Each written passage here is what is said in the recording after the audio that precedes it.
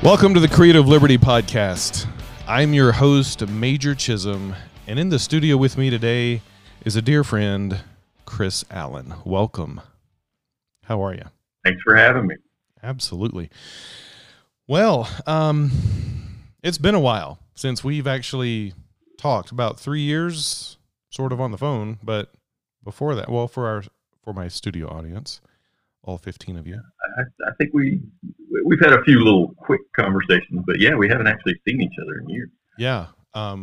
We went to college together, didn't we? Yeah, you lived above me, I think. Yeah. Or maybe above the people next to me. I don't know, but it was nearby. Yep. 1993, we first met. And you were 17 years old, according to your bio. No. No? No, I was 19 by then. Okay. And we were roommates for a short time. So That's summer? right. One summer? Twice. 2 summers. 2 summers. That's right. Yeah. 2 summers. 04 and 2010. Oh yeah, that's right. Okay, cool. Well, why you? You're an author. I am. Chris I am. Allen. And so we can go ahead and clear up the confusion with the author Israel Allen versus Chris Allen. Let's do it. My name is Chris Allen, and that's what I expect people to call me. I don't pretend that I'm, somebody other than I am, but there are a bunch of authors named Chris Allen. Gotcha. And so for branding purposes, Israel Allen, I came up with that, in the late 90s. I liked the way it looked on the page. And of course, you need something that looks decent on a book. And so anyhow, I chose Israel Allen. And so much of my stuff comes with that label on it. Not everything, though. Some of the things that I put out will have my real name on it. And then I also use another pen name, Terry Pryor. So anyway, it's all branding stuff so that you kind of know what you're getting and that it doesn't get mixed up with all the other Chris Allens out there. Gotcha. So Israel, I don't know. I'm sure you've told me. I was trying to think what your middle name was, but I don't know that it's not Israel, is it? No. Israel came from when I was working on my first novel. I was listening to The Waiting. I don't know if you know the band The Waiting at all. Yeah. But one of their songs opens up with this line, "Call me Israel," and I was listening to that album a lot, and I liked that song. I liked the entry, and actually it was weird. It's one of a handful of albums that I was able to write to really well when I would get stuck. Put that on and be able to be more productive. And so anyway, I kind of wanted to honor that. And then, I don't write what I would call Christian fiction, but I am a Christian and it influences a lot of my stuff. And so I feel like my characters are often wrestling with faith in some way. And of course, Israel means he wrestles with God. And so, and I thought, well, that fits. It looks nice on the page. It fits sort of thematically what I'm trying to do as a writer. So Israel Allen made sense. And at that time, there were no other Israel Allens that were famous in any way. Now there's a guy who, I guess it was on Britain's Got Talent. There's a British singer named Israel Allen as well. But other than that, if you go Googling for Israel Allen, you're going to get one of us. Nice. And that's it. Whereas if I use my real name, it's millions of hits and all kinds of crazy things. It's hard to find. Right. So I went with Israel. Nice. Okay. That clears that up. Israel Allen, Chris Allen. So, backstory. Tell me your love of like reading and writing and how you got into it, and kind of bring us kind of to today. Wow. I don't think we have that kind of time, but I'll see what I can do. No, I don't remember learning to read. My parents taught me to read long before school. I remember one of my earliest memories of language is being in kindergarten on the first day, and not in an arrogant way at all, but just confusion as the teacher started going over the basics of the alphabet and beginning the process of teaching students to read, and looking around and going, wait, you guys don't know this? Like, I learned early enough that to me it was like, walking and talking. It was just one of those things everybody could do. And so anyway, I always loved reading as a child and started writing very early. I don't really remember beginning to write. I remember always writing. So even as a very small child, writing poems and little stories and songs and things like that. And so it's just always part of who I was.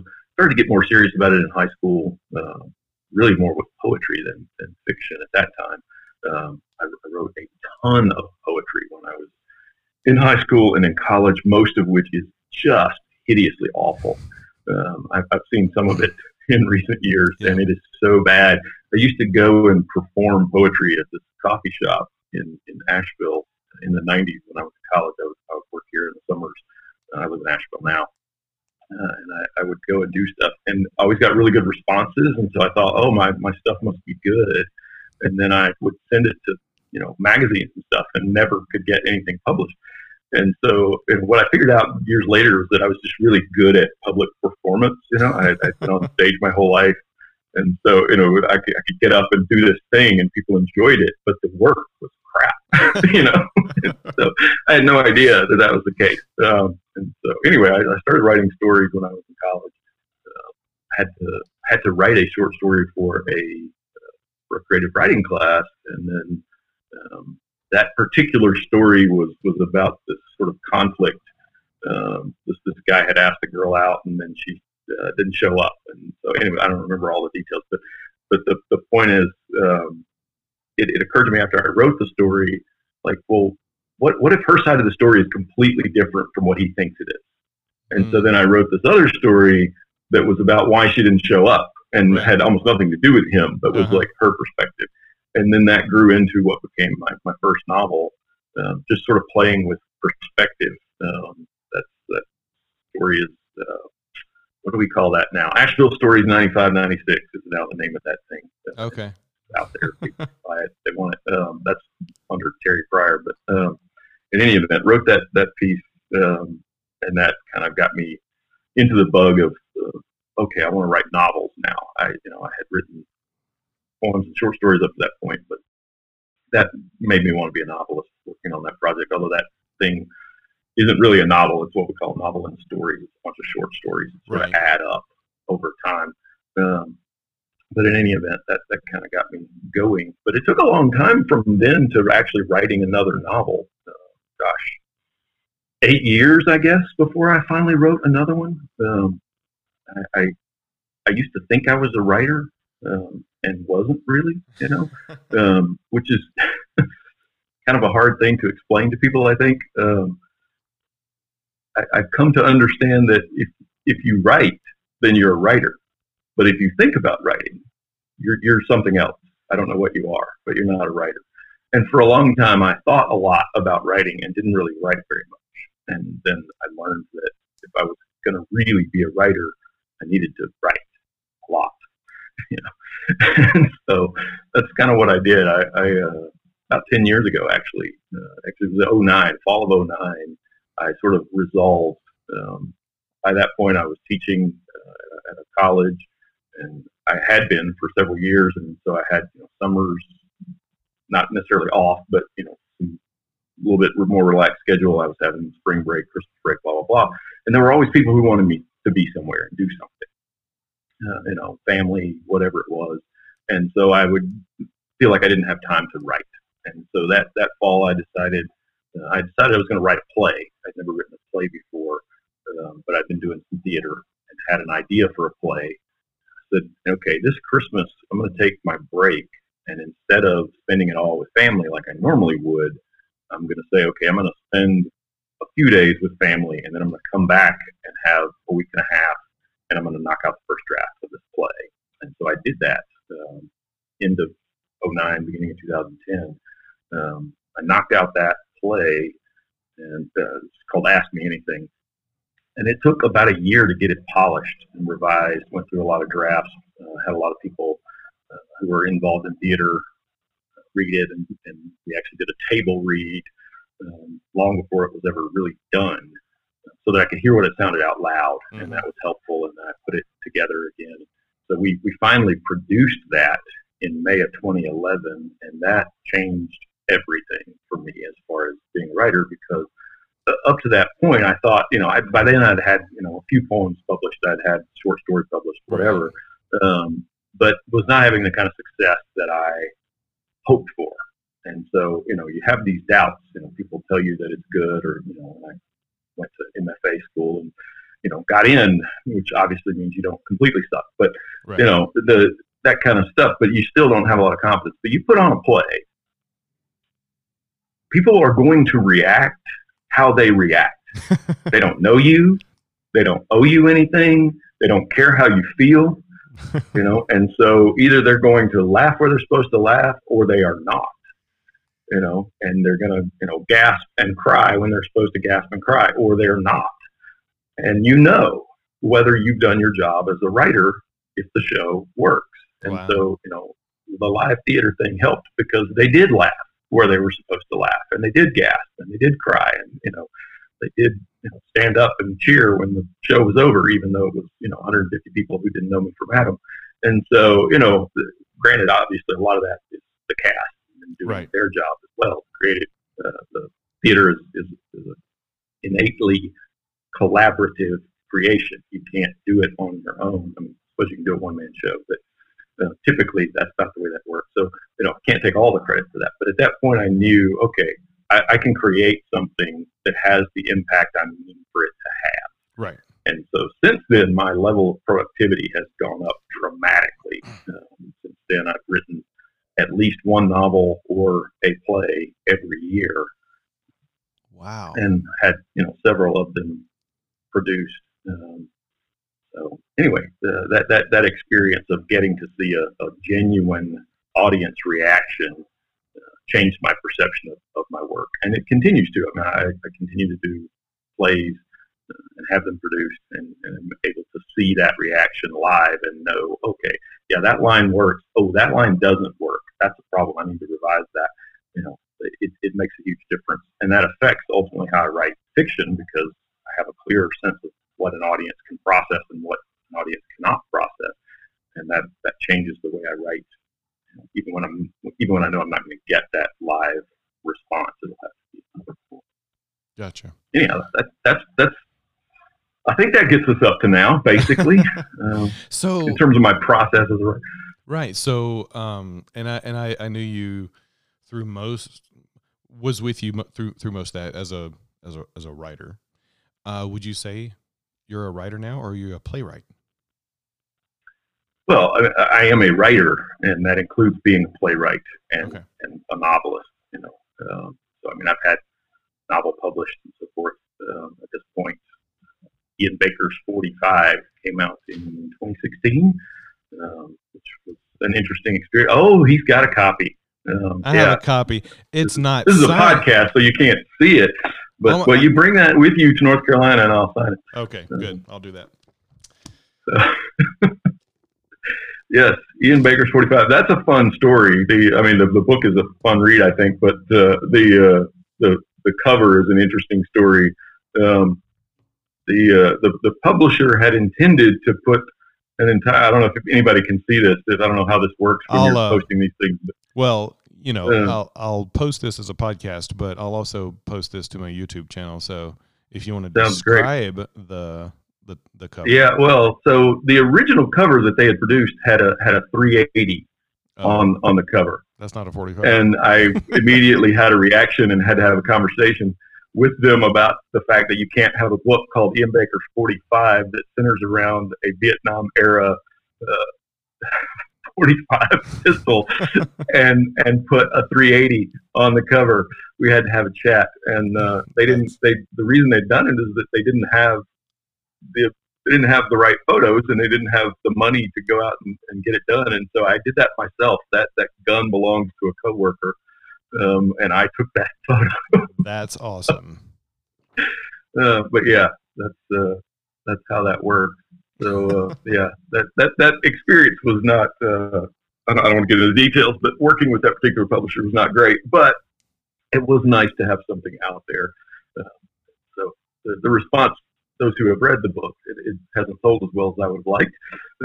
I don't guess there is a number that is as well as you would like. But in any case, the people who have read it really liked it. The responses have been good. So, well, if people I think do it's want to read, entertaining if people do want to get a copy of it, where can they get a copy of Ian Baker's 45? It is available pretty much anywhere that you would buy books. Obviously, you can buy it on Amazon. You can buy it on Barnes and Noble. It's available for Kindle and Nook and Kobo as well. Yeah. So those are all out there. There you go. Check out Israel Allen's Ian Baker's 45. Yeah. Get you a copy. Anyhow, and then of course Bibles and Ball Bats came out not long after that, which I actually self-published Bibles and Ball Bats, even though I think it's a better book because it doesn't fit anywhere, and that's one of the issues with publishing. That I guess if you want to be a writer, you should be aware of this reality. You can't have a lot to do with Christianity in your work and be expected to be published by somebody other than a Christian publisher. Because the secular world does not want you to mention the name of Jesus ever. That's just not a thing. Unless you're, showing how awful somebody who claims to be a Christian has been, then you can do it. But otherwise, you got to keep that out. And so, they wouldn't touch that book with a 10-foot pole. But it didn't fit in Christian market publishing at all because it is an incredibly violent story. It's about some boys who are trying to rescue an orphan from human traffickers. Gotcha. So I don't want to give too much away, but it is a very brutal story. If you've ever read the Book of Judges, it's that level of brutality. It's rough, Yeah. Anyway, it is a rough story, but again, you can't do that in Christian market publishing. They're not going to let you have a lot of teeth on the floor, and so that book wasn't going to fit in either category. So I put it out myself, and interestingly, it was reviewed in a Christian magazine, got some good press, sold more than the other one, even though it was self-published. Wow. I think it's a good book. I think it's the best thing I've ever done. I need a copy. Yeah, well, you come to Asheville, we'll make that happen. So I have a copy with your name on it. It doesn't have it, but it has my name on it. But I'll put your name in it. Okay, sounds good. Co-author Major Chisholm. just write it on there. Co-author Major Chisholm. Yeah, I don't think I'm going to give you that credit, but I will sign it. Thank you. I'd be honored. Okay, so 2 novels. I've written several of them, but some are available and some are not. I think at this point, the ones that you could actually go out and buy are those 2, and then the Asheville Stories 95, 96 we were talking about earlier, which is the first thing. There's a book called Ask Me Anything, which is the novel version of the story that the play that we were talking about earlier. Okay. My first play. I wrote a novelized version of that, and then there is a third one. What is the third one? Gosh, I should be able to answer this question. I wrote these books. What is the other one called? Homecoming King. Okay. Homecoming King is the other one. They are loosely connected, and those were all published under the name Terry Pryor. Okay. So anyway, they're available only on Amazon, I think, at this point. But anyway, they're out there. They're very different kinds of stories, hence the different names. So Ian Baker is sort of a standard secular thriller, not religious at all. And that one, of course, published under Israel Allen. Then the Bibles and Ball Bats is very much a Christian book, even though, again, it wouldn't fit in a traditional Christian market. And that is under my real name, Chris Allen. And then the Terry Pryor books are all sort of relationship stories. I wouldn't call them romance novels at all. It's not like that, but it is about that. All 3 of those books are really about relationships, people's marriages that are struggling, and or how people got married in the first place. But all 3 of those books are sort of interconnected. You don't have to read them in order, but they are loosely connected, share characters. Gotcha. Anyhow, talk to me for a minute about the self-publishing aspect of things. Maybe. Yeah, just about that. And I was going to say versus going through a publisher, but if you're going to give, I saw an article recently. A musician said, if you're a musician, he's a well-known musician. He said, if you're a musician, do not come to Nashville. He said, you get yourself a van and you go and you sing songs anywhere you can. Don't come to Nashville to try to make it. It's too saturated. What would you tell people who are aspiring writers or playwrights or whatever about the publishing world? Because a lot of the stuff that we can do that publishers would, normally typically in the past do, we can do ourselves. So speak to that if you. Oh yeah. Well, the bottom line, what a traditional, big market publisher can do for you is marketing. And so, that there's definitely an advantage to having that, because they can get you in the Barnes and Noble store where people might see your book when they're not looking for you, don't know what to search, right, on Amazon or wherever else they might be looking. And so, that is the advantage. The downside to that world is that it is very limited in a lot of ways. I mean, your worldview affects what gets published.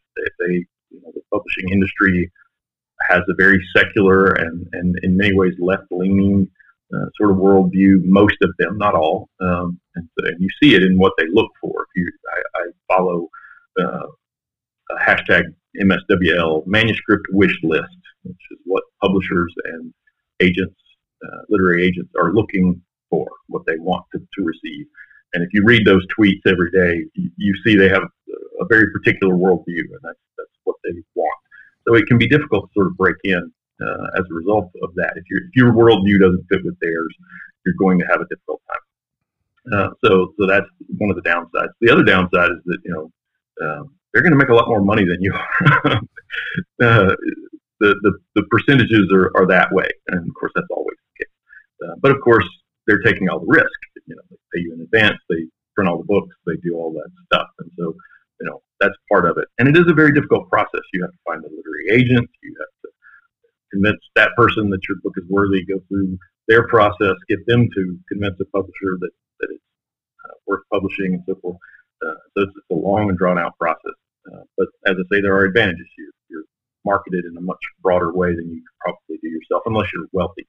Right. There are people who already have plenty of money and do self-publishing and pour money into it. I can't think of the guy's name. There was a kid that published a book about 10 years ago, and his parents put $100,000 in marketing in, and it became this, raging bestseller.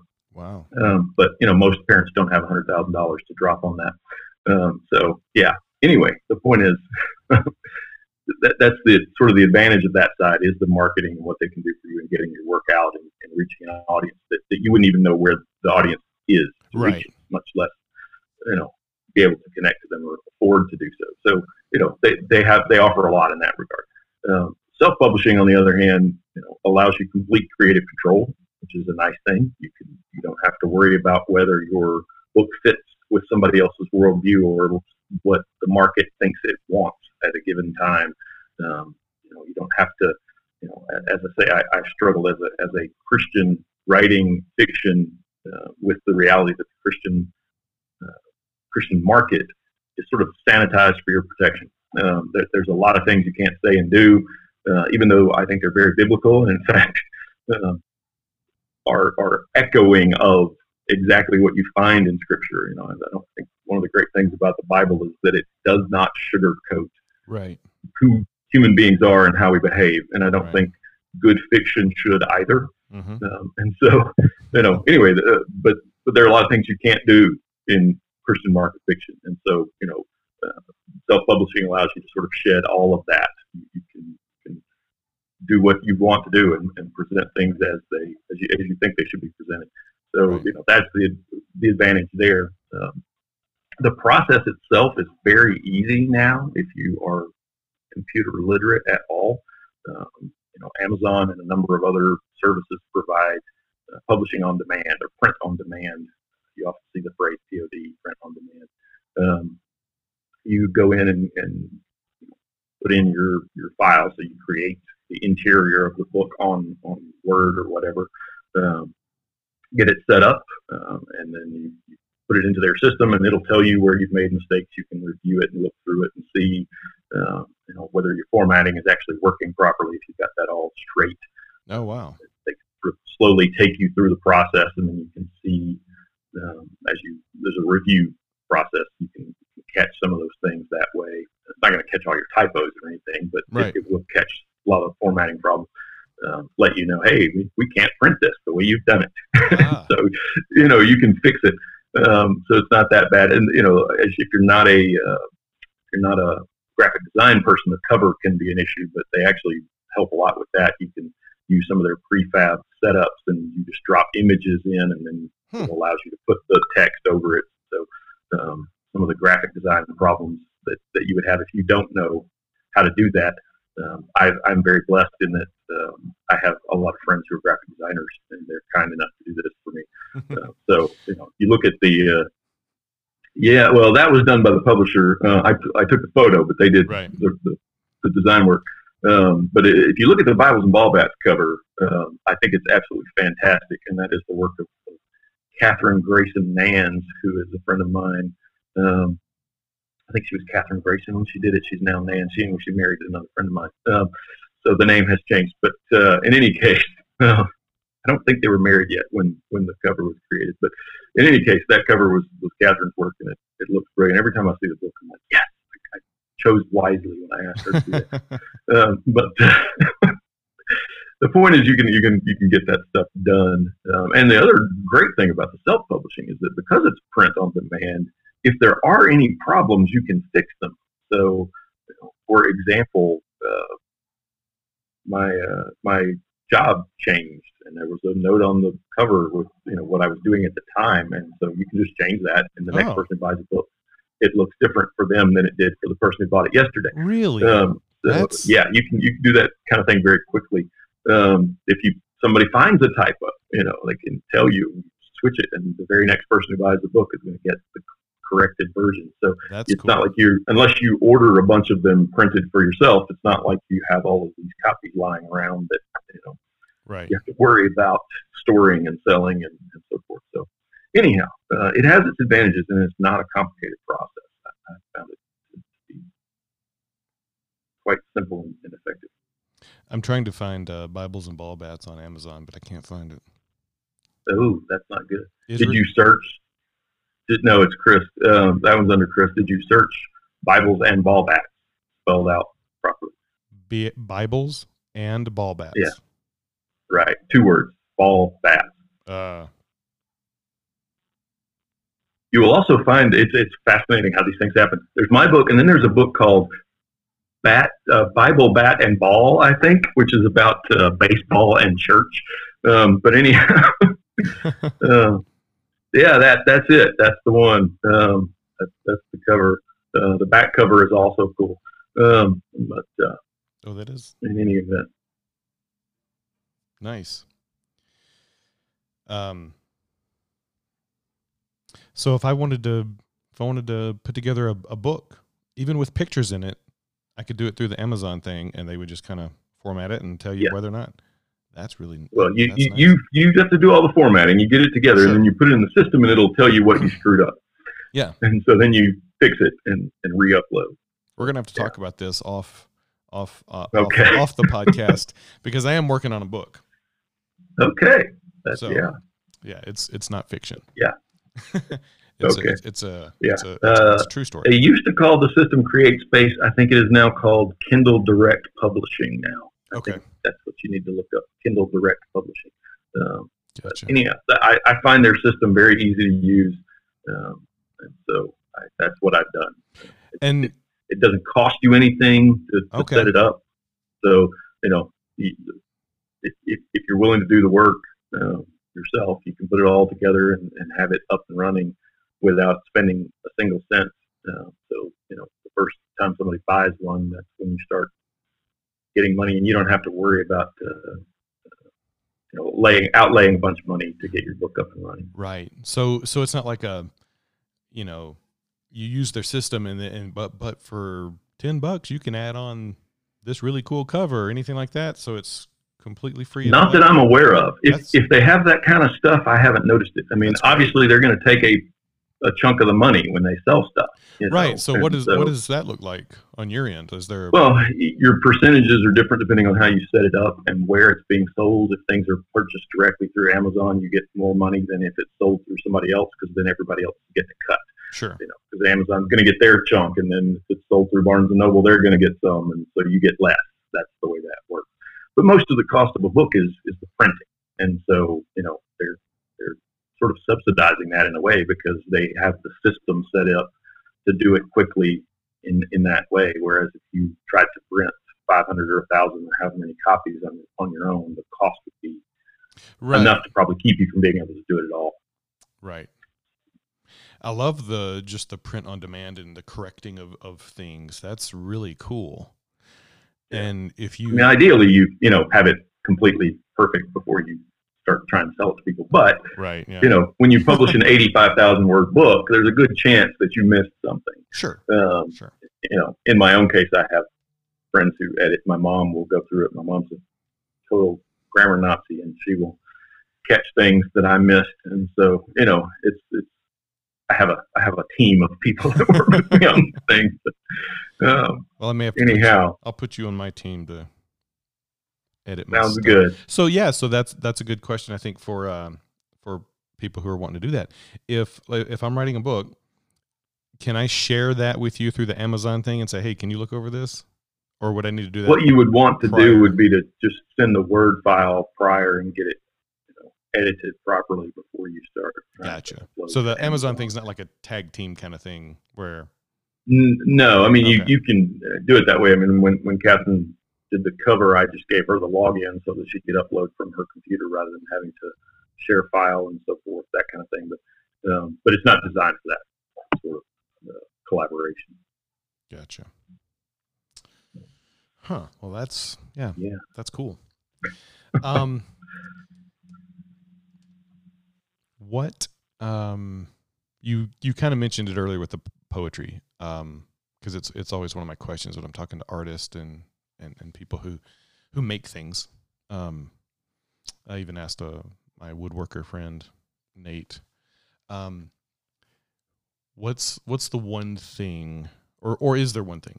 I have a painting in my garage that is horrible, but I keep it because it reminds me that I make garbage sometimes. And is there something you've written in your past, whether it be poetry or whatever, that you just look at and go, it's just garbage?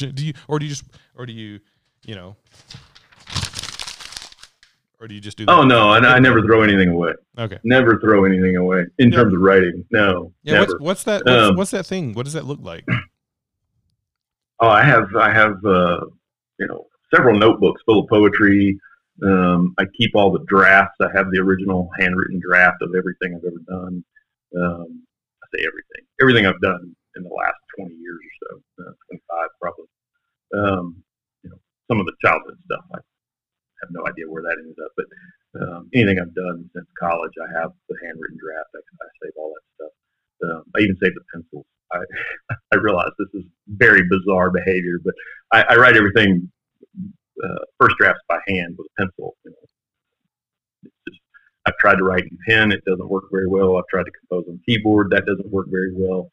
What works for me is to sit down on an old-fashioned pencil sharpener and a pencil and loose leaf paper and write. And so I keep all that loose leaf stuff. I keep the pencils. I mark on them. I write on the pencil with the magic marker what I was writing with that. You froze up.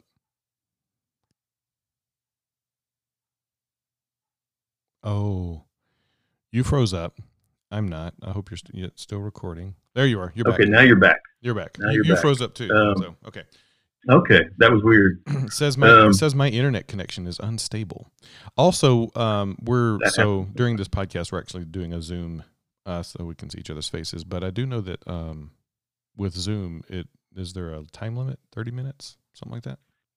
I have no idea, and I don't know what it will do. That's a good question. We'll find out. If not, we'll figure it out. I will need to take. If it kicks us off, we can get back on. Yeah. So, well, this would be a good time for. Let me finish that thought. You write on the side of the pencil with. I just make a note of what it was I was writing with that pencil. So, Gotcha. I think, so I can look at it and go, oh, I wrote, Ian Baker with that pencil. I wrote Emerald Heist with this pencil, whatever. So that I think but in terms of keeping bad stuff, I mean, some of the stuff that's even out there available to read, I kind of am uncomfortable with at times. The Asheville Stories book that was my first novel, it's available for people to buy and read, but I'm not going to argue that it's my best work, but I keep it available because I think it's interesting, and there are people who actually do love it, and so I wouldn't want to keep it from an audience that somebody who this is exactly what they want to read, even though I might not want to read it again at this point.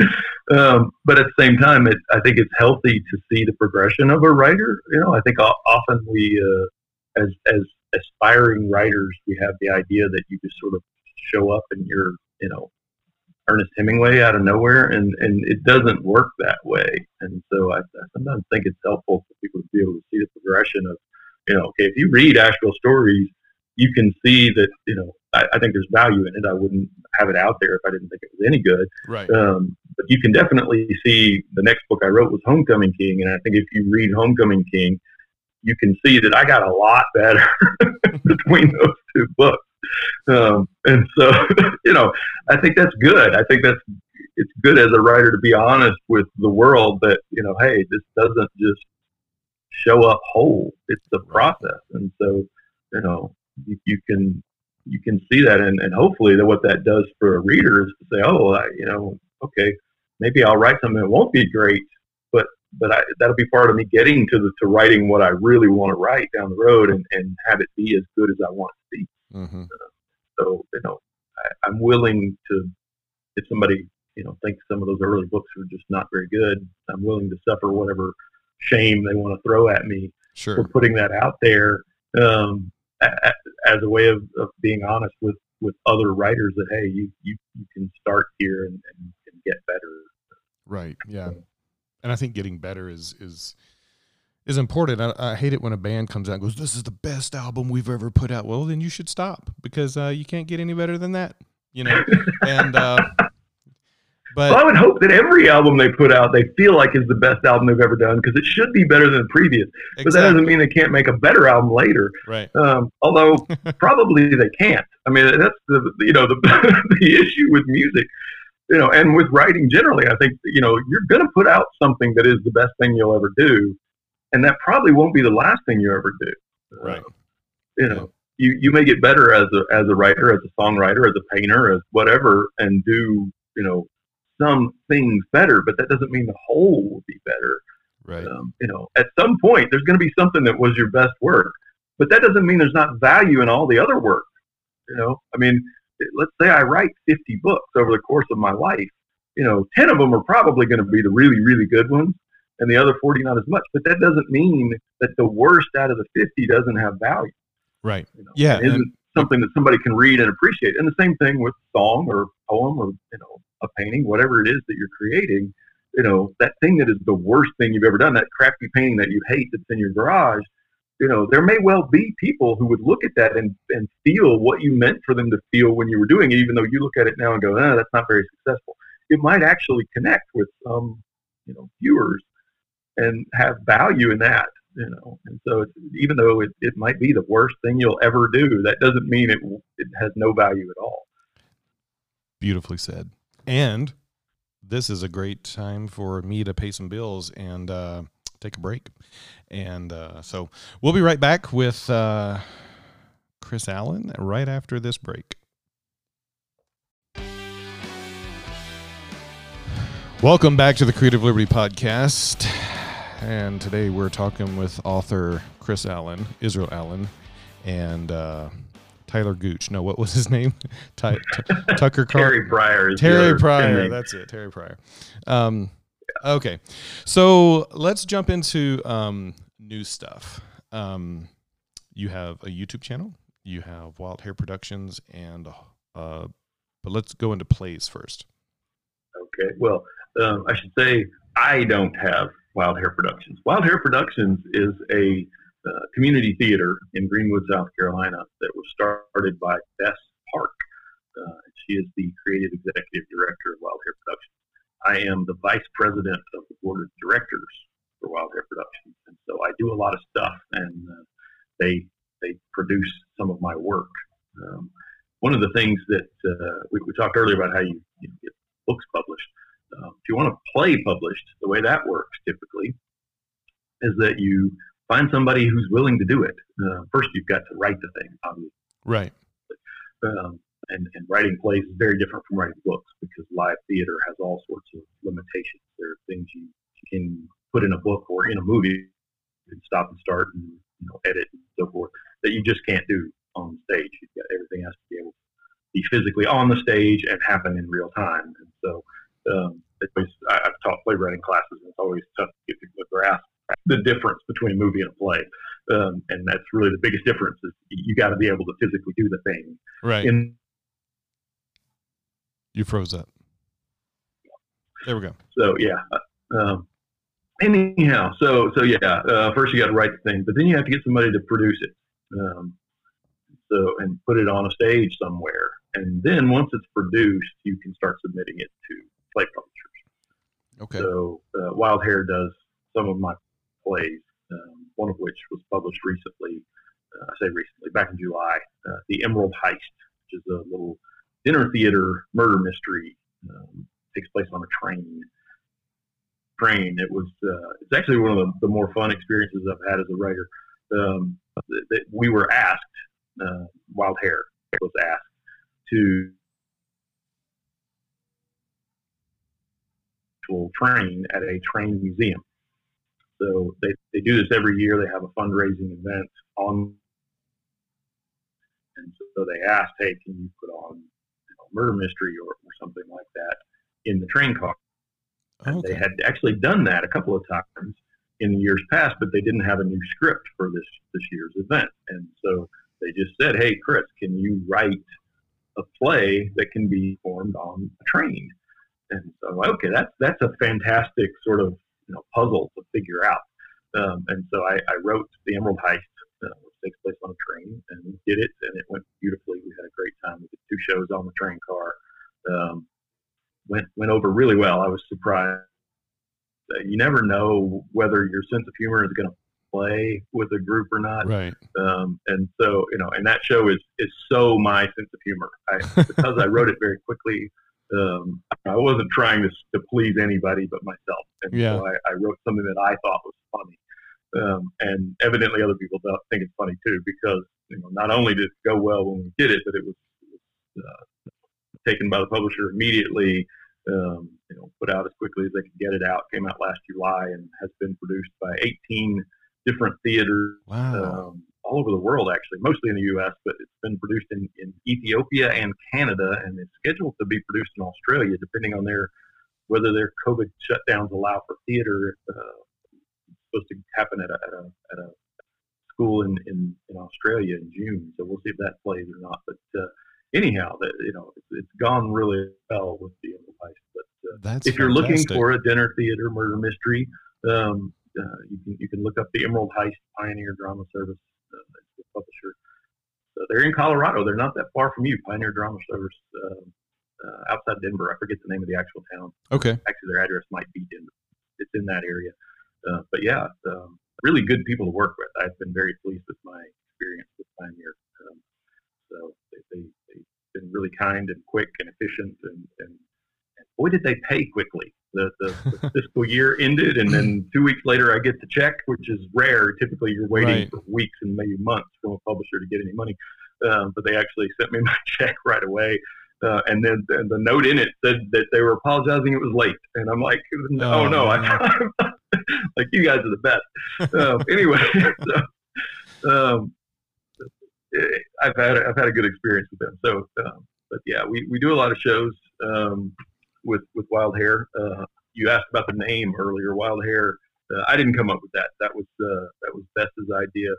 But it's not wild hair like a hair you pluck. It's wild hair like a wild animal, which is probably pretty fitting. We are sort of a wild little group at Wild Hair Productions. We do a lot of different things. Most community theaters, just by nature of their communities and their audiences, end up with a sort of narrow what they can do and what they can't do. And the whole point of Wild Hair was to say, no, we're going to do whatever we want to do, and an audience will find us. And so that's what we have done. And so Wild Hair will do, things as traditional as Shakespeare and Arthur Miller, but at the same time we'll do, brand new work that you wouldn't see anywhere else. Things that have gone off Broadway, that were things you would never hear of in South Carolina. We'll put them on, and then we do brand new work. We've done other folks' work, and we've done mine. So it's a great little group of folks that put those things together. So, and the joy of playwriting is seeing things. I wrote a show last summer. Has the most absurdly long title. The play is called the Starfish Island, South Carolina Unified Town Council and School Board Meeting and Variety Show. That's the name of the play. We just call it Starfish Island because no one can, even I obviously have trouble getting all of that out. Right.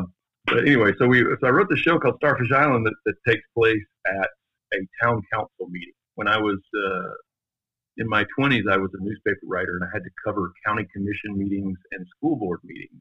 And things get weird. I don't know if you've ever been to any of those meetings, but they are sometimes the most painfully boring thing in the world, and other times the most bizarre thing you will ever see in your life, the stuff that gets said. And so I had this idea for a show that takes place at a town council meeting. So Starfish Island, the premise of the show is that the mayor finds these meetings so painfully boring that he has decreed, if you want to present to the council, you have to do so in song. Oh, so yes. they have a town troubadour who plays guitar, and then if you want to do it, present, he has a list of tunes that you can choose from, old songs that are public domain, and so you choose your tune, and then you have to write your own lyrics and present your case, whatever it is you want, whatever you're doing. To the council. Well, then the council has to respond in song. And so they write their lyrics. One of the things that bothers me about musicals is that people just sort of magically know the lyrics, sort of a bizarre thing. And so I wanted to make it realistic. And so in this situation, the council is writing their lyrics, and to give them time to do that, they call up locals to do variety show acts. And so the town council meetings are the town variety show as well. And so it allows you to have more participation in your play because those are not written in. It's just whoever you call up. And so, if you're doing the show, you have your cast and all of the stuff written for that. But right. The variety show acts are whoever you get to come perform. And so it's different every night. You don't know what you're going to get. It's fantastic. Anyhow, but that was, the joy for me as a writer. I was not in the show. I didn't direct. I didn't have anything to do with it. I showed up for the first reading, gave them some explanation of kind of how I thought of some things. And then I turn up opening night. And the show that I see is the show that I wrote, but is also something else entirely. Yeah. Because you've had a director and a cast of a dozen or so people who've all added their stuff. And that is the joy of theater to me, is that you get this, creative stew that happens. And, sometimes it can go bad, but most of the time it ends up having, way more flavor than anything you would have cooked on your own. Right. And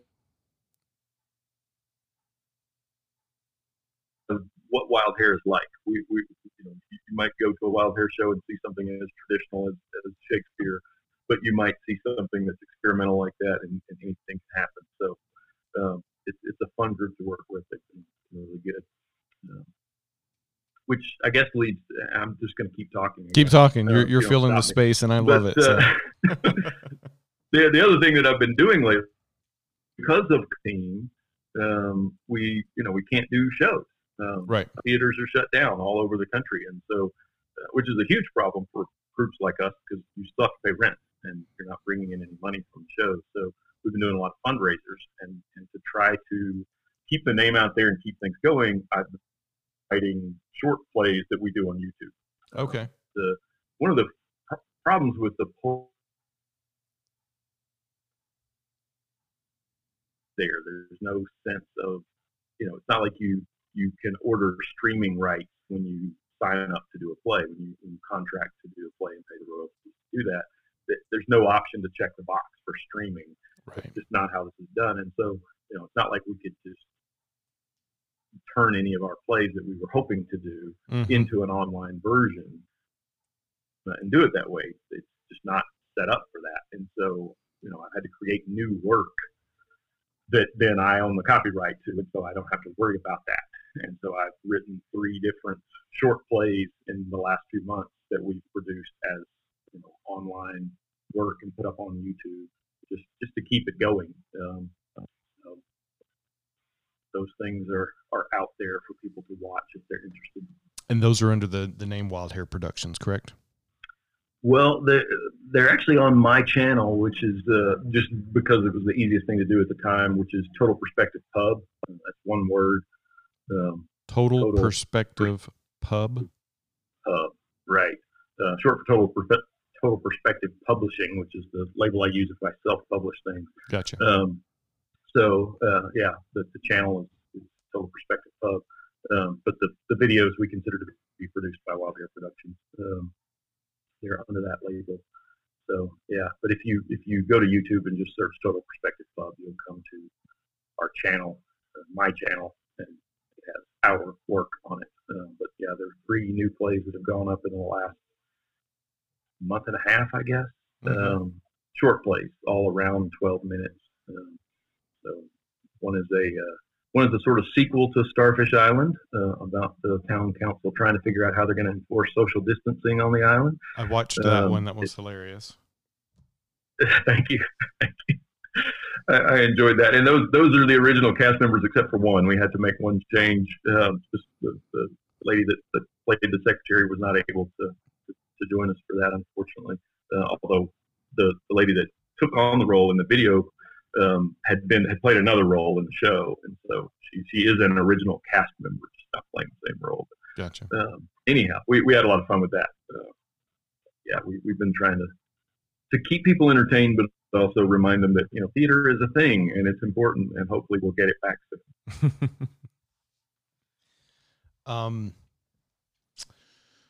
soon. What's let's say quarantine's over with, you guys can get back together. What's on the slate then? Well, for Wild Hair, we had planned to do, I mentioned Arthur Miller earlier. We were planning to do All My Sons in April. Okay. Of course, that had to be stopped. That's why I have hair right now. Typically, I keep my head shaved, but I'm supposed to play Jim Bayless, and a doctor in 1947 would not have his head shaved. Right. So I had grown my hair out for that purpose. But anyhow, hopefully we will put that on in the summer, maybe, if we're allowed. We don't know. We still don't know what the protocols are going to be.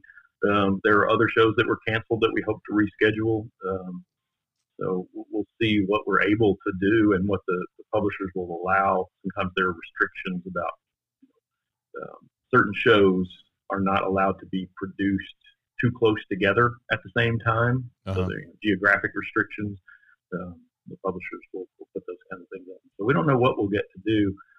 I am very slowly working on a new piece in collaboration with some of the kids.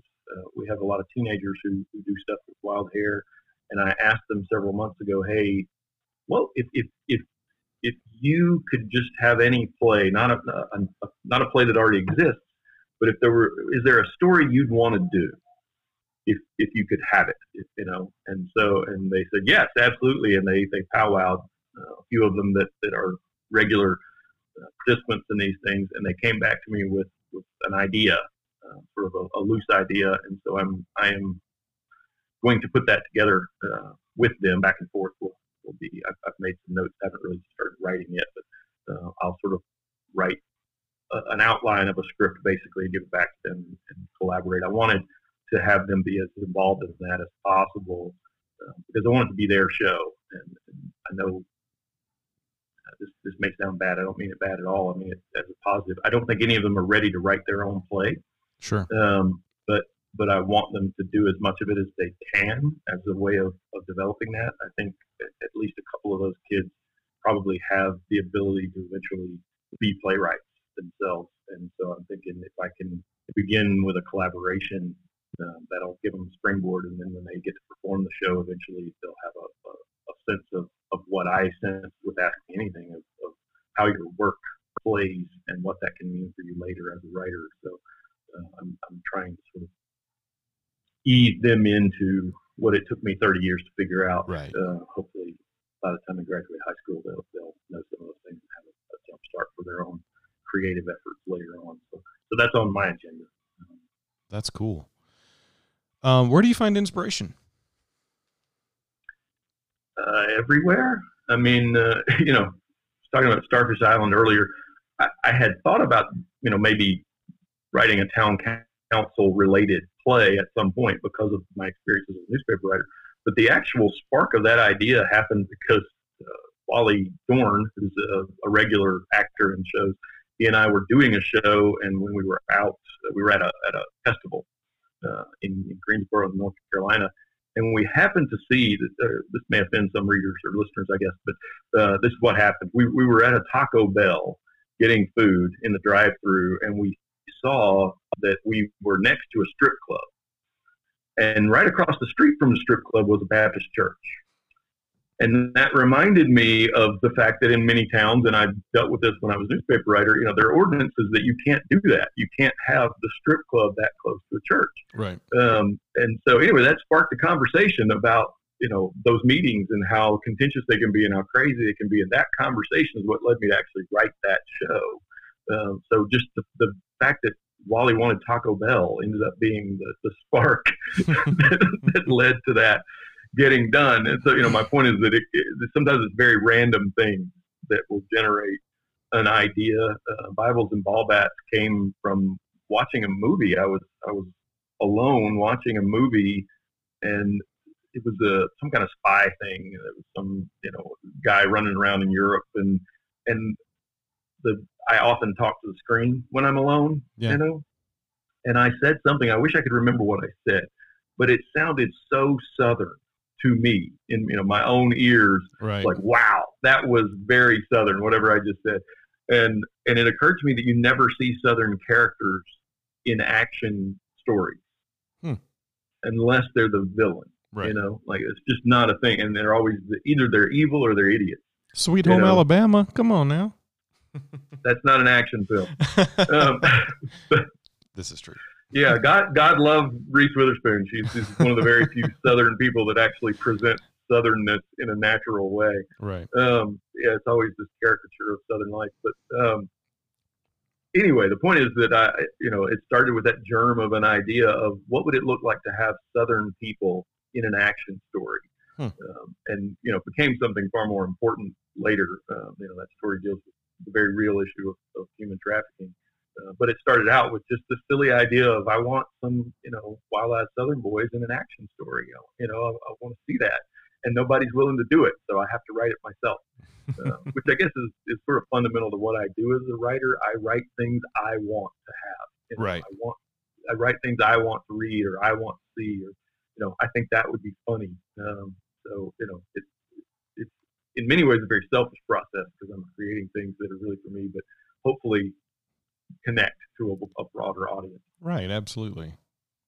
I paint for myself. I mean, unless I'm doing a commission piece, but yeah, when I'm doing my own stuff, there's an audience. Yeah. What's the weird question? What's the one thing, if you could write that one novel or that one play or that one whatever, what would it be? Like if you could write. I have a list that's very long. Yeah. Okay. Good. You mean that one thing that I absolutely want to get done before I die? Yeah. Yeah. Gosh, I don't know if I had to just pick one. I don't know what that would be. Or you just talk about 3 or 4. I don't care. Well, I mean, I have a lot of notes about what I think will be a trilogy dealing with a second American Civil War. I don't want to get too political, but I think if we don't start behaving better and treating each other better, we probably will have a second Civil War, and it won't look anything like the first. It won't be divided geographically; it will be an ideological conflict. Sure. And so that's sort of what I'm envisioning in this story about teenage boy dealing with really the aftermath more than the war itself, of a second Civil War. Anyway, that's on my agenda. One of the things that I hope to write soon, actually I hope to write that soon, but one of the other things that I want to write, I get frustrated with action stories either in book or film because people do stupid things all the time. You know, the characters always make bad choices. And it's very obvious as a writer why that happens. It happens because the writer knows if they made the right choice, the story will end too soon. Right. I need them to do something stupid in order to create the next problem that will continue the story. And so, you know, as they used to say about Dickens, he's trying to keep the end away from the beginning. Right. You know, that's the work. I want to write an action story where the character makes the right choice every time, but it still doesn't work. You know, like somebody who's actually following all those rules that you have in your head of what you should do in these kinds of situations. I want to write a story where he's deliberately, consciously following those rules and doing the right thing, and yet it continues to just go haywire. Yeah. You know, and so anyway, that's on my agenda. I wouldn't consider those all that, you know, deep and meaningful, but they're fun things. The first one, in some ways, I suppose, is deep and meaningful. Again, if we don't start being more conscious of how we're treating our neighbors and how we're thinking about our neighbors, particularly those who disagree with us, I think we're headed for a very bad place. You know, I don't want to get into political conversation, but sure. I think both sides are very guilty of that we are not conscious enough of the reality that those are human beings that we're in conflict with. Right. I agree. If we don't stop acting the way we're acting and start loving our neighbors a little better, I think we're headed for a very bad end. Anyway, so that has some value, I guess, in pointing that out. I don't tend to write social commentary. It's not really my goal. Right. I'm happy to make it in other environments, but not in fiction. Yeah. Stephen King once said, if you want to preach, get a soapbox. And I think that makes sense. It's not the place for fiction. Right. Yeah, true. What do you read? Wow. I read everything. I mean, not everything, obviously. I read a lot of different things. I read a lot, depending on what I'm writing or preparing to write, I'll read a lot in a genre. I wrote over the summer, right after the play that we were just talking about, I wrote a new novel over the summer and just finished revisions a couple months ago on a novel that takes place at a theater festival. As I mentioned, I've done those. I've done a few of them. So I wrote a story about a teenage girl who wrote a play that is at one of these festivals and the chaos that is surrounding her as she's trying to do that. So anyway, while I was preparing to write that, and then as I was doing the revisions, I read a lot of young adult novels with young girl protagonists, lead characters, because I just kind of wanted to know what was out there. Not as a way of figuring out how to write my story. I felt like I knew what I wanted to do and how I wanted to do it, but I needed to know, who was publishing this kind of thing and who the agents were who handled this kind of thing. And so I needed to read a lot of those books. So sometimes that's how I choose my reading. It's essentially market research sometimes. Mm-hmm. So I will read a lot in a very narrow area because I'm trying to learn more about that market. So, when I'm writing a thriller, I'll read a bunch of thrillers. When I'm writing a young adult novel, I'll read a bunch of young adult novels, that kind of thing. Where I wrote The Emerald Heist, I read a bunch of murder mysteries, murder mystery dinner theater plays. I read Agatha Christie. Yeah, well, I've read a lot of Agatha Christie, and there's some problems with her writing. But, I don't know if we want to have that conversation. Shut your mouth. She has a tendency. To cheat in that she allows her detective to see things that are not shown to the audience until the detective is ready to reveal the solution, and that to me is a bad choice. But again, she's trying to keep the end away from the beginning and keep the reader from figuring it out too soon. Right. And that's the cheat she's chosen to use. I try to avoid cheats. Yeah. Raymond Carver said no cheap tricks. Actually, no, that was, I think it was Ezra Pound that said no cheap tricks. And I think it was Raymond Carver who said no tricks. cheap or otherwise. And then there's the band Cheap Trick. So yes, which is a totally other thing, and I enjoy Cheap Trick, or did. I haven't heard them in a while. So I'm not sure if I even answered your question. You did. You read a lot. You do a lot of op research, and you don't read everything, but you read a lot. I also read a lot of Bible-related stuff. I don't know how clearly, if you're watching this on YouTube, if you can see all the stuff behind me, but I read a lot of Bible translations. I get into that. On this shoulder, there's Robert Alter's translation of the Old Testament, which is brilliant. Nice. His commentary is fascinating. I'm not sure if he's even religiously Jewish. He is ethnically Jewish, but he's an expert on Hebrew and a lot of other Semitic languages from the region and the era, and so he has a lot of insight about the cultures that were around the Israelites when these things were being written, and that helps not only with language but understanding the cultural relevance of some of the passages at the time. Particularly. For me, particularly, a lot of the Levitical codes and how that would have fit in with the cultures, the broader cultures around them, the importance of distinguishing themselves by not doing what the other people were doing. Right. I would enjoy a lot that. Of insight to that. So, I would recommend that. Anyway, I read a lot. I read a lot of variety. You can see over the other shoulder some Charles Mann books about one is about America before the arrival of Europeans. 1491? 1492 is the first one. Or no, 1491. 1491 I have is that the one book. About beforehand. It's a great book. Absolutely fascinating. Yeah. All about Native American culture prior to Europeans' arrival. And then the other book is 1493, which is about the Columbian Exchange, essentially how the back and forth between Europe and the Americas changed the world. Anyway. So, I try to read a little of everything. The world is an interesting place, and there's no way I'll ever learn everything I want to learn. No, with as much time as we have. I mean, minus quarantine time. But I had another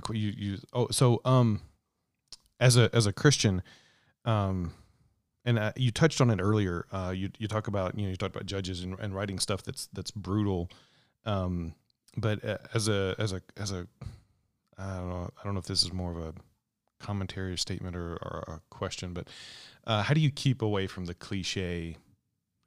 This is, I know you and I know how you do it, but for our audience's sake, I mean, like, what's the question I'm trying to ask? Like, you write things that are real, and Christianity's messy, and the cross was messy, and all that, but I feel like I hate that term. I think, or I believe that when you're producing a piece of art, even as a Christian, I don't know what I'm trying to say. Take it away, Chris. I'll tell you what I think. tell me what you think. What I think, and what I'm trying to get to, because I don't know exactly what you're trying to get to, but I'll tell you how I feel about it. Yeah. What I think about it, which is this. I started reading the Bible for myself when I was 7 years old, maybe a little earlier, and have done so almost every day most of my life. So right. I'm 45 now. So I feel like I have a pretty good grasp on what's in there. I've read the thing cover to cover probably 13 times in the last 10 years, something like that. That's when I started keeping track. Anyway, the point is that I'm nobody's an expert really on the scriptures, but I feel like I know them reasonably well. Sure. And they're messy. At no point did they try to pretend that people are different than they really are. At no point do they try to pretend. Sorry, something popped on my screen. At no point do they try to pretend people are living better than they are. That we're any less sinful than we really are. They present things very raw. Right. This is the reality, and as a result, we need a savior, and then they tell us about the savior as well. But at no point is anything sugar-coated or whitewashed.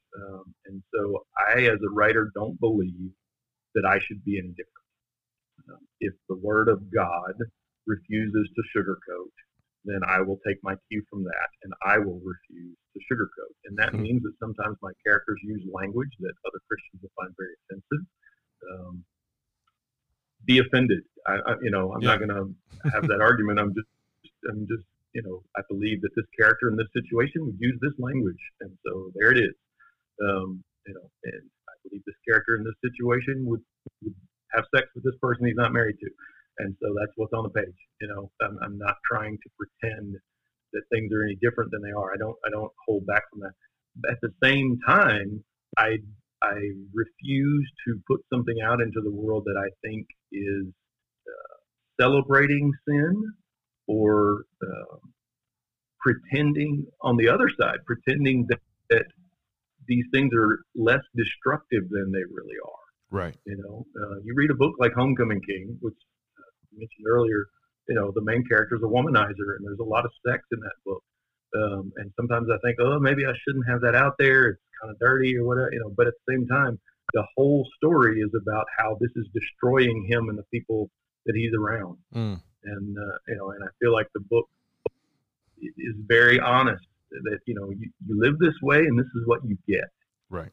And so that's what I try to do as a writer. I want to show things honestly, whether it's the bad things that people are doing or the good things. And that's one of the things I run into with publishers is that one of the books that is not available. I wrote a book called Something with a Happy Ending. It is about a writer who is a Christian, but is not a perfect Christian and has had some experience doing things he shouldn't have been doing, and it's all in there. And so it's all in there, but it's all in there. He's honest about his faith. He's honest about his failures.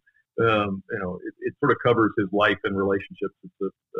It is a relationship story. It's about he and a girl who's actually a Methodist pastor in the story, and she's sort of counseling him about issues. So he's telling her all these stories, and then in some ways about the relationship between the two of them. But it's very raw on all levels. The faith is very there, but it's also very open, and there's language, and people say things that are inappropriate, that kind of stuff, and it's all there. And so, I've had so many people in the industry read it and say, "Oh, I can't do anything. I love the story. I think it's great, but it's too Christian. This is Christian stuff, and I can't do Christian work." And I'm looking at them and telling them, "You do realize that Christian market would never touch this with a 10-foot pole because of the stuff that he admits to and because of the stuff some of his friends say, and so it's a very strange world. But again, I refuse to back down from that. I'm not going to take the Christian stuff out of that book. Neither am I going to, purge it of all of its, honesty about bad behavior that people engage in. Right. Trying to be honest about the world that we live in. And granted, it's fiction. I'm making this up, but I'm trying to make it up in a very realistic way. And so, at the end of the day, I just feel like, if God wanted me to lie about reality, he would have taught me to do that in his word. And that's exactly the opposite of what the word teaches me to do. It teaches me to be honest about the reality of our world. And so I feel like if I'm going to be a writer and I'm going to be a follower of Jesus, my writing is going to look like that. Right. Well said. Thanks for reading my mind and formulating my thought and answering my question. So flipping the coin, you were talking about how the protagonist always, comes up against hardships, and you want to write the story about how, he is doing the right things and stuff, and you're trying to keep the end from the beginning. I would love to see a movie or read a story. So this is more art for art's sake. I would love to create a trailer for a movie that is this just epic thing, and it just draws all this attention, and people go see this movie, and it's like a 15 to 20 minute movie. The bad guy shows up in the bank, and everybody's on the floor, and the 70-year-old security guard wakes up and draws his pistol and shoots the bad guy. Movie's ending, credits roll, everybody's like, what? But the trailer is all this other stuff, and so and I would love to see like a book. I'd love to read a story about the most boring couple ever. Like they're just kind of like watching life happen around them, and they're like, "Oh wow, that sucks for them," but it's everybody else. But and they're somehow impervious to, like, nothing ever happens to them. Their kids are great, they're just eating dinner, taking the kids to school. Yeah. That's the most boring story ever, but just for art's sake, And so, but they kind of see all this other stuff. You can write that one. Right. I, like I said, it's for art's sake. It's not for making money or anything like that. But it would just be funny. It's not all about money, but I mean, part of it, the thing is, I enjoy the process, and that doesn't sound like an enjoyable process to me. Of course not. Where nothing happens at all. Although there are books like that, people do write books where almost nothing happens, and I wonder sometimes, how did you get this published? Nothing happened. But I just don't. I don't read enough to find those books, so that's good. Yeah, I've run into them. I've had other people tell me about them, and I was thankful that they told me, so I didn't have to read it. Yeah, exactly. What are your favorite reads? What's that? Hey, you're going to be in quarantine for the next 5 years on a deserted island. You can only take a trilogy with you, or you can pick up one book, or you can, what do you enjoy going back to and reading? What do you think are the best things to read out there? Oh man, either currently or past, or Harry Potter, whatever. Wow. In terms of things I read again and again, obviously the Bible, and on the other end of the spectrum, I've read Douglas Adams' books. Sure. All many times. I say the other end of the spectrum because he's an atheist, but he and no longer with us, sadly. But if you don't know Douglas Adams, he wrote The Hitchhiker's Guide to the Galaxy. Right.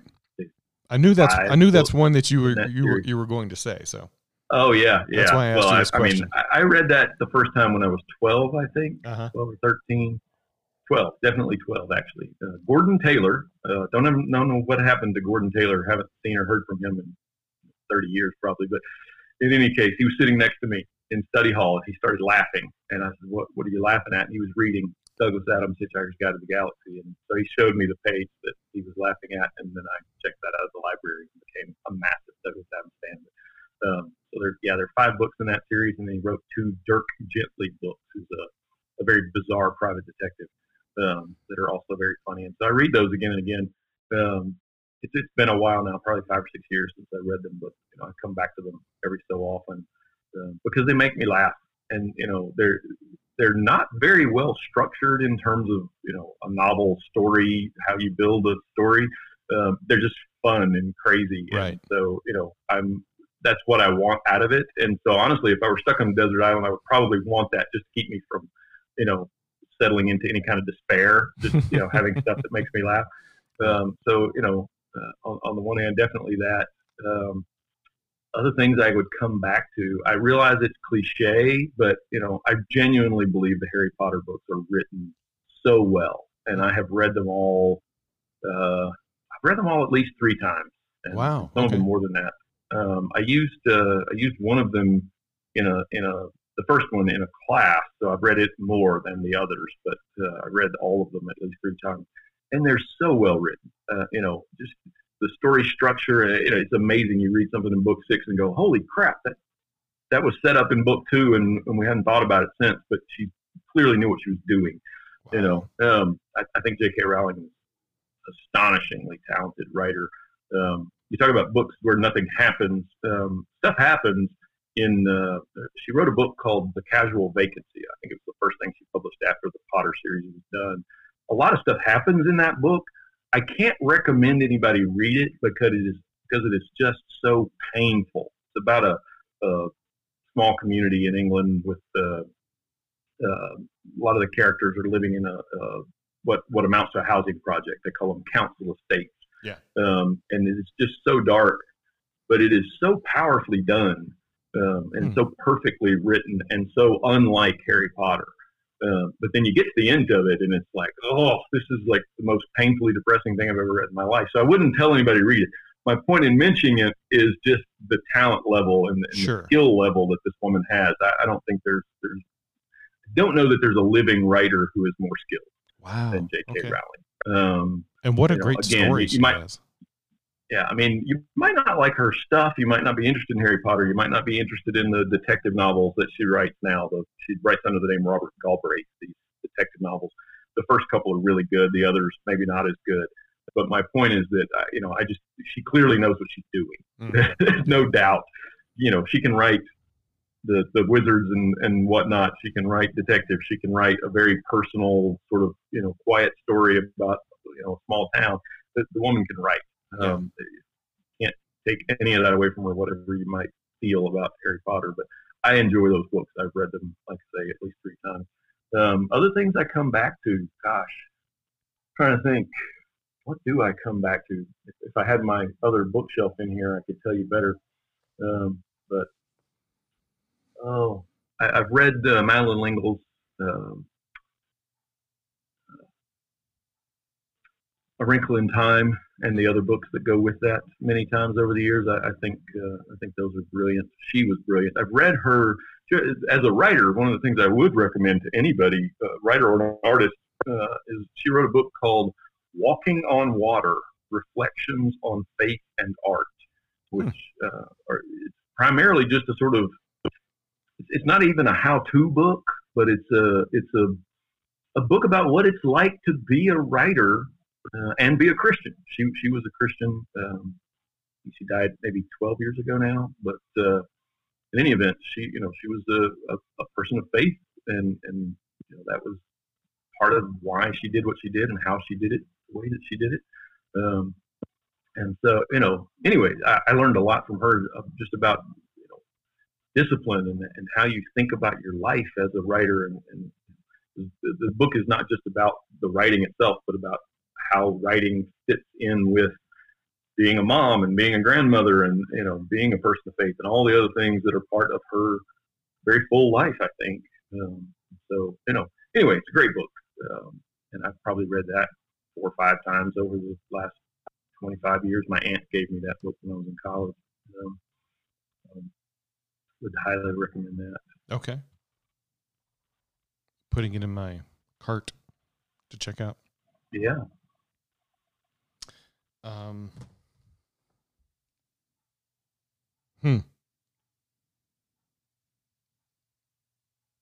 Long pause. What else you got? Man, I threw my show notes away. Say what? I threw my show notes over. Oh, yeah. You threw the show notes away. Yeah. So you're in Asheville, North Carolina.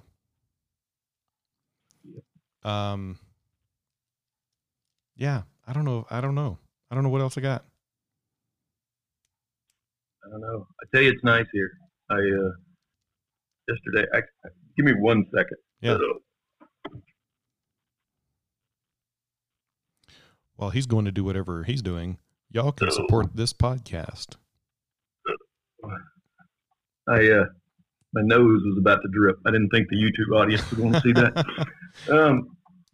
We're pretty lax here. We're pretty lax. It's okay. Yeah. Well, I try to be sensitive to other people's needs. Well, I'll tell you 2 other things. I was going to say something about Asheville. Yesterday, I was working at one of my day jobs. I like to think of it that way because I prefer to think of myself as a writer and not a guy who does these other things. There you go. But in any event, I actually wrote a song yesterday while I was at work. I haven't written a song in many, many years, other than for a play, but like an actual original song for the purpose of having a song. Right. And so I was doing that, but it's all about Asheville and being here. But anyway, I love this place. It's beautiful. I get to see all kinds of beautiful mountain views every day, just driving to work and back. And there are a couple of spots where I've made it a discipline to say thank you to the Lord for letting me live here. Right. When I see these specific views as I'm passing through, I try to do that every single day. But because I think it's a blessing. The other thing I was going to say, you're talking about, what else? I should probably tell you. I before the shutdown and all that came with it, I was trying to do stand-up comedy this past year, and that has been great fun. I was going to ask you about that because there is the video on YouTube of you doing that. Yes, there is one video, unfortunately. I haven't had a chance to record any of the other sets. One was filmed, but then the audio didn't work out, so haven't been able to post any of that. But, okay. No, I probably have about an hour's worth of material at this stage that I've worked out, and I do hope when we're allowed to get back on stage, I will be doing a one-man show. You asked earlier what else we would be doing. Right. That is on my agenda. I want to do this one-man show that's sort of mostly stand-up comedy, but a little bit of a TED Talk almost, just about fun. Christianity in America. There's some issues I have with the church in America, and they come out in this. In part, things like what we were just discussing with the issues of being a Christian writer, a Christian artist, and how so often we're expected to, whitewash things. Right. I just don't buy that at all. No. Anyway, I wrote this one man show, which I have called Sociopath for Jesus. And I hope to get a chance to perform that later this year. Hopefully, we'll see how things go. If they record it, you have to post it. Or I will. And actually, I've had conversations with a friend of mine who runs an internet channel, has a TV channel that he wants to run the show. Oh, fun.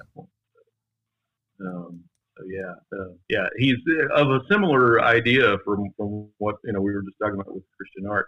He's a Christian guy and has what essentially is a Christian channel, and they do some of the very basic kinds of things you'd think of on a Christian channel. There's a show where they just pray for people and stuff like that, but it's not just churchy stuff. He wants to just have entertainment that is from a Christian perspective, even though it might not be particularly evangelical or have any, so often we expect Christian entertainment to have somebody get saved or somebody have some profound emotional, spiritual experience or whatever. And he's like, no, it's not really what we're trying to do.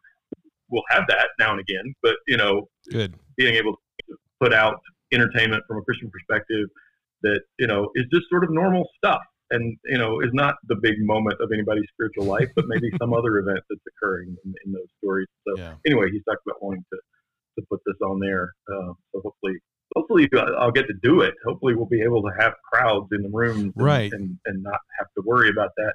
And I'll be able to perform that. And eventually that will be available to watch. That would be cool. I got nothing else. I mean, other than just catching up with you offline. I think this I think this has been fantastic for our audience and for those who are listening, just wanting to get into writing or playwriting. Thank you for your insight and wisdom. Especially those people of faith who might be thinking, oh, I've got to whitewash this, or I've got to make this my grandma's going to be reading this. Your grandma, she lived a life. She knows what it's like. So it's okay. Yeah. My mother is exactly the kind of person that they might think that of and be worried about. And yet she's my editor. She's the last person who makes sure all the periods and commas are where they belong, and so they can handle it. It's okay. Yeah, exactly, dude. Thank you so much. It is. Thank you. I'm glad to do it. It's been fun. So good to see your face. Don't hang up. Don't end this Zoom meeting. I won't. I won't. So one last time, Chris Allen, Israel Allen, and Terry Pryor. Named after my mother. That was her name when she was young. Her name is Teresa, but everybody called her Terry when she was young. And so that was her maiden name Pryor. So I chose that name to honor my mother. So so Chris Allen, Israel Allen, and Terry Pryor, Terry. Terry Pryor. Gotcha. Are the names I write under. Your ghostwriting names, or your real name. Pen name. Pen name. That's it. That's it. Right. Pen names. Yeah. That's the term you want. Yeah. It's just a branding thing. It's just so people know what they're getting. Sure. If you pick up an Israel Allen book, there's probably going to be some violence and a mystery. If you pick up a Terry Pryor book, there'll be some relationship stuff, that kind of thing. And if it has my real name on it, it'll be obviously Christian. Yeah. So that's awesome. All available on Amazon or anywhere you want to get your favorite books. All of those books are, I guess, 5 of them that are available on Amazon, and then the play is available through Pioneer. Right. That's handled differently. You don't just go and buy a play. Right. And I'll link all that in the show notes at the bottom of this episode and even on YouTube when we post this. Great. Thank you. Yeah, dude, thank you for coming on and talking about this, and it's fun to catch up. Yeah. Whew, I'm going to end this so we can just chat offline. So thank you, everyone, for listening today. This has been the Creative Liberty Podcast, and I have had a fantastic time with Mr. Chris Allen talking about writing and being an author. And you did it, you crazy person. You did it. Anyway. Hey guys, thanks for listening. And if you would like to be a sponsor for this show, I'm going to be posting some stuff about that. If you'd like to donate and help support, if you like what you hear, keep that support up. We thank you, and until the next episode, I'll see y'all later.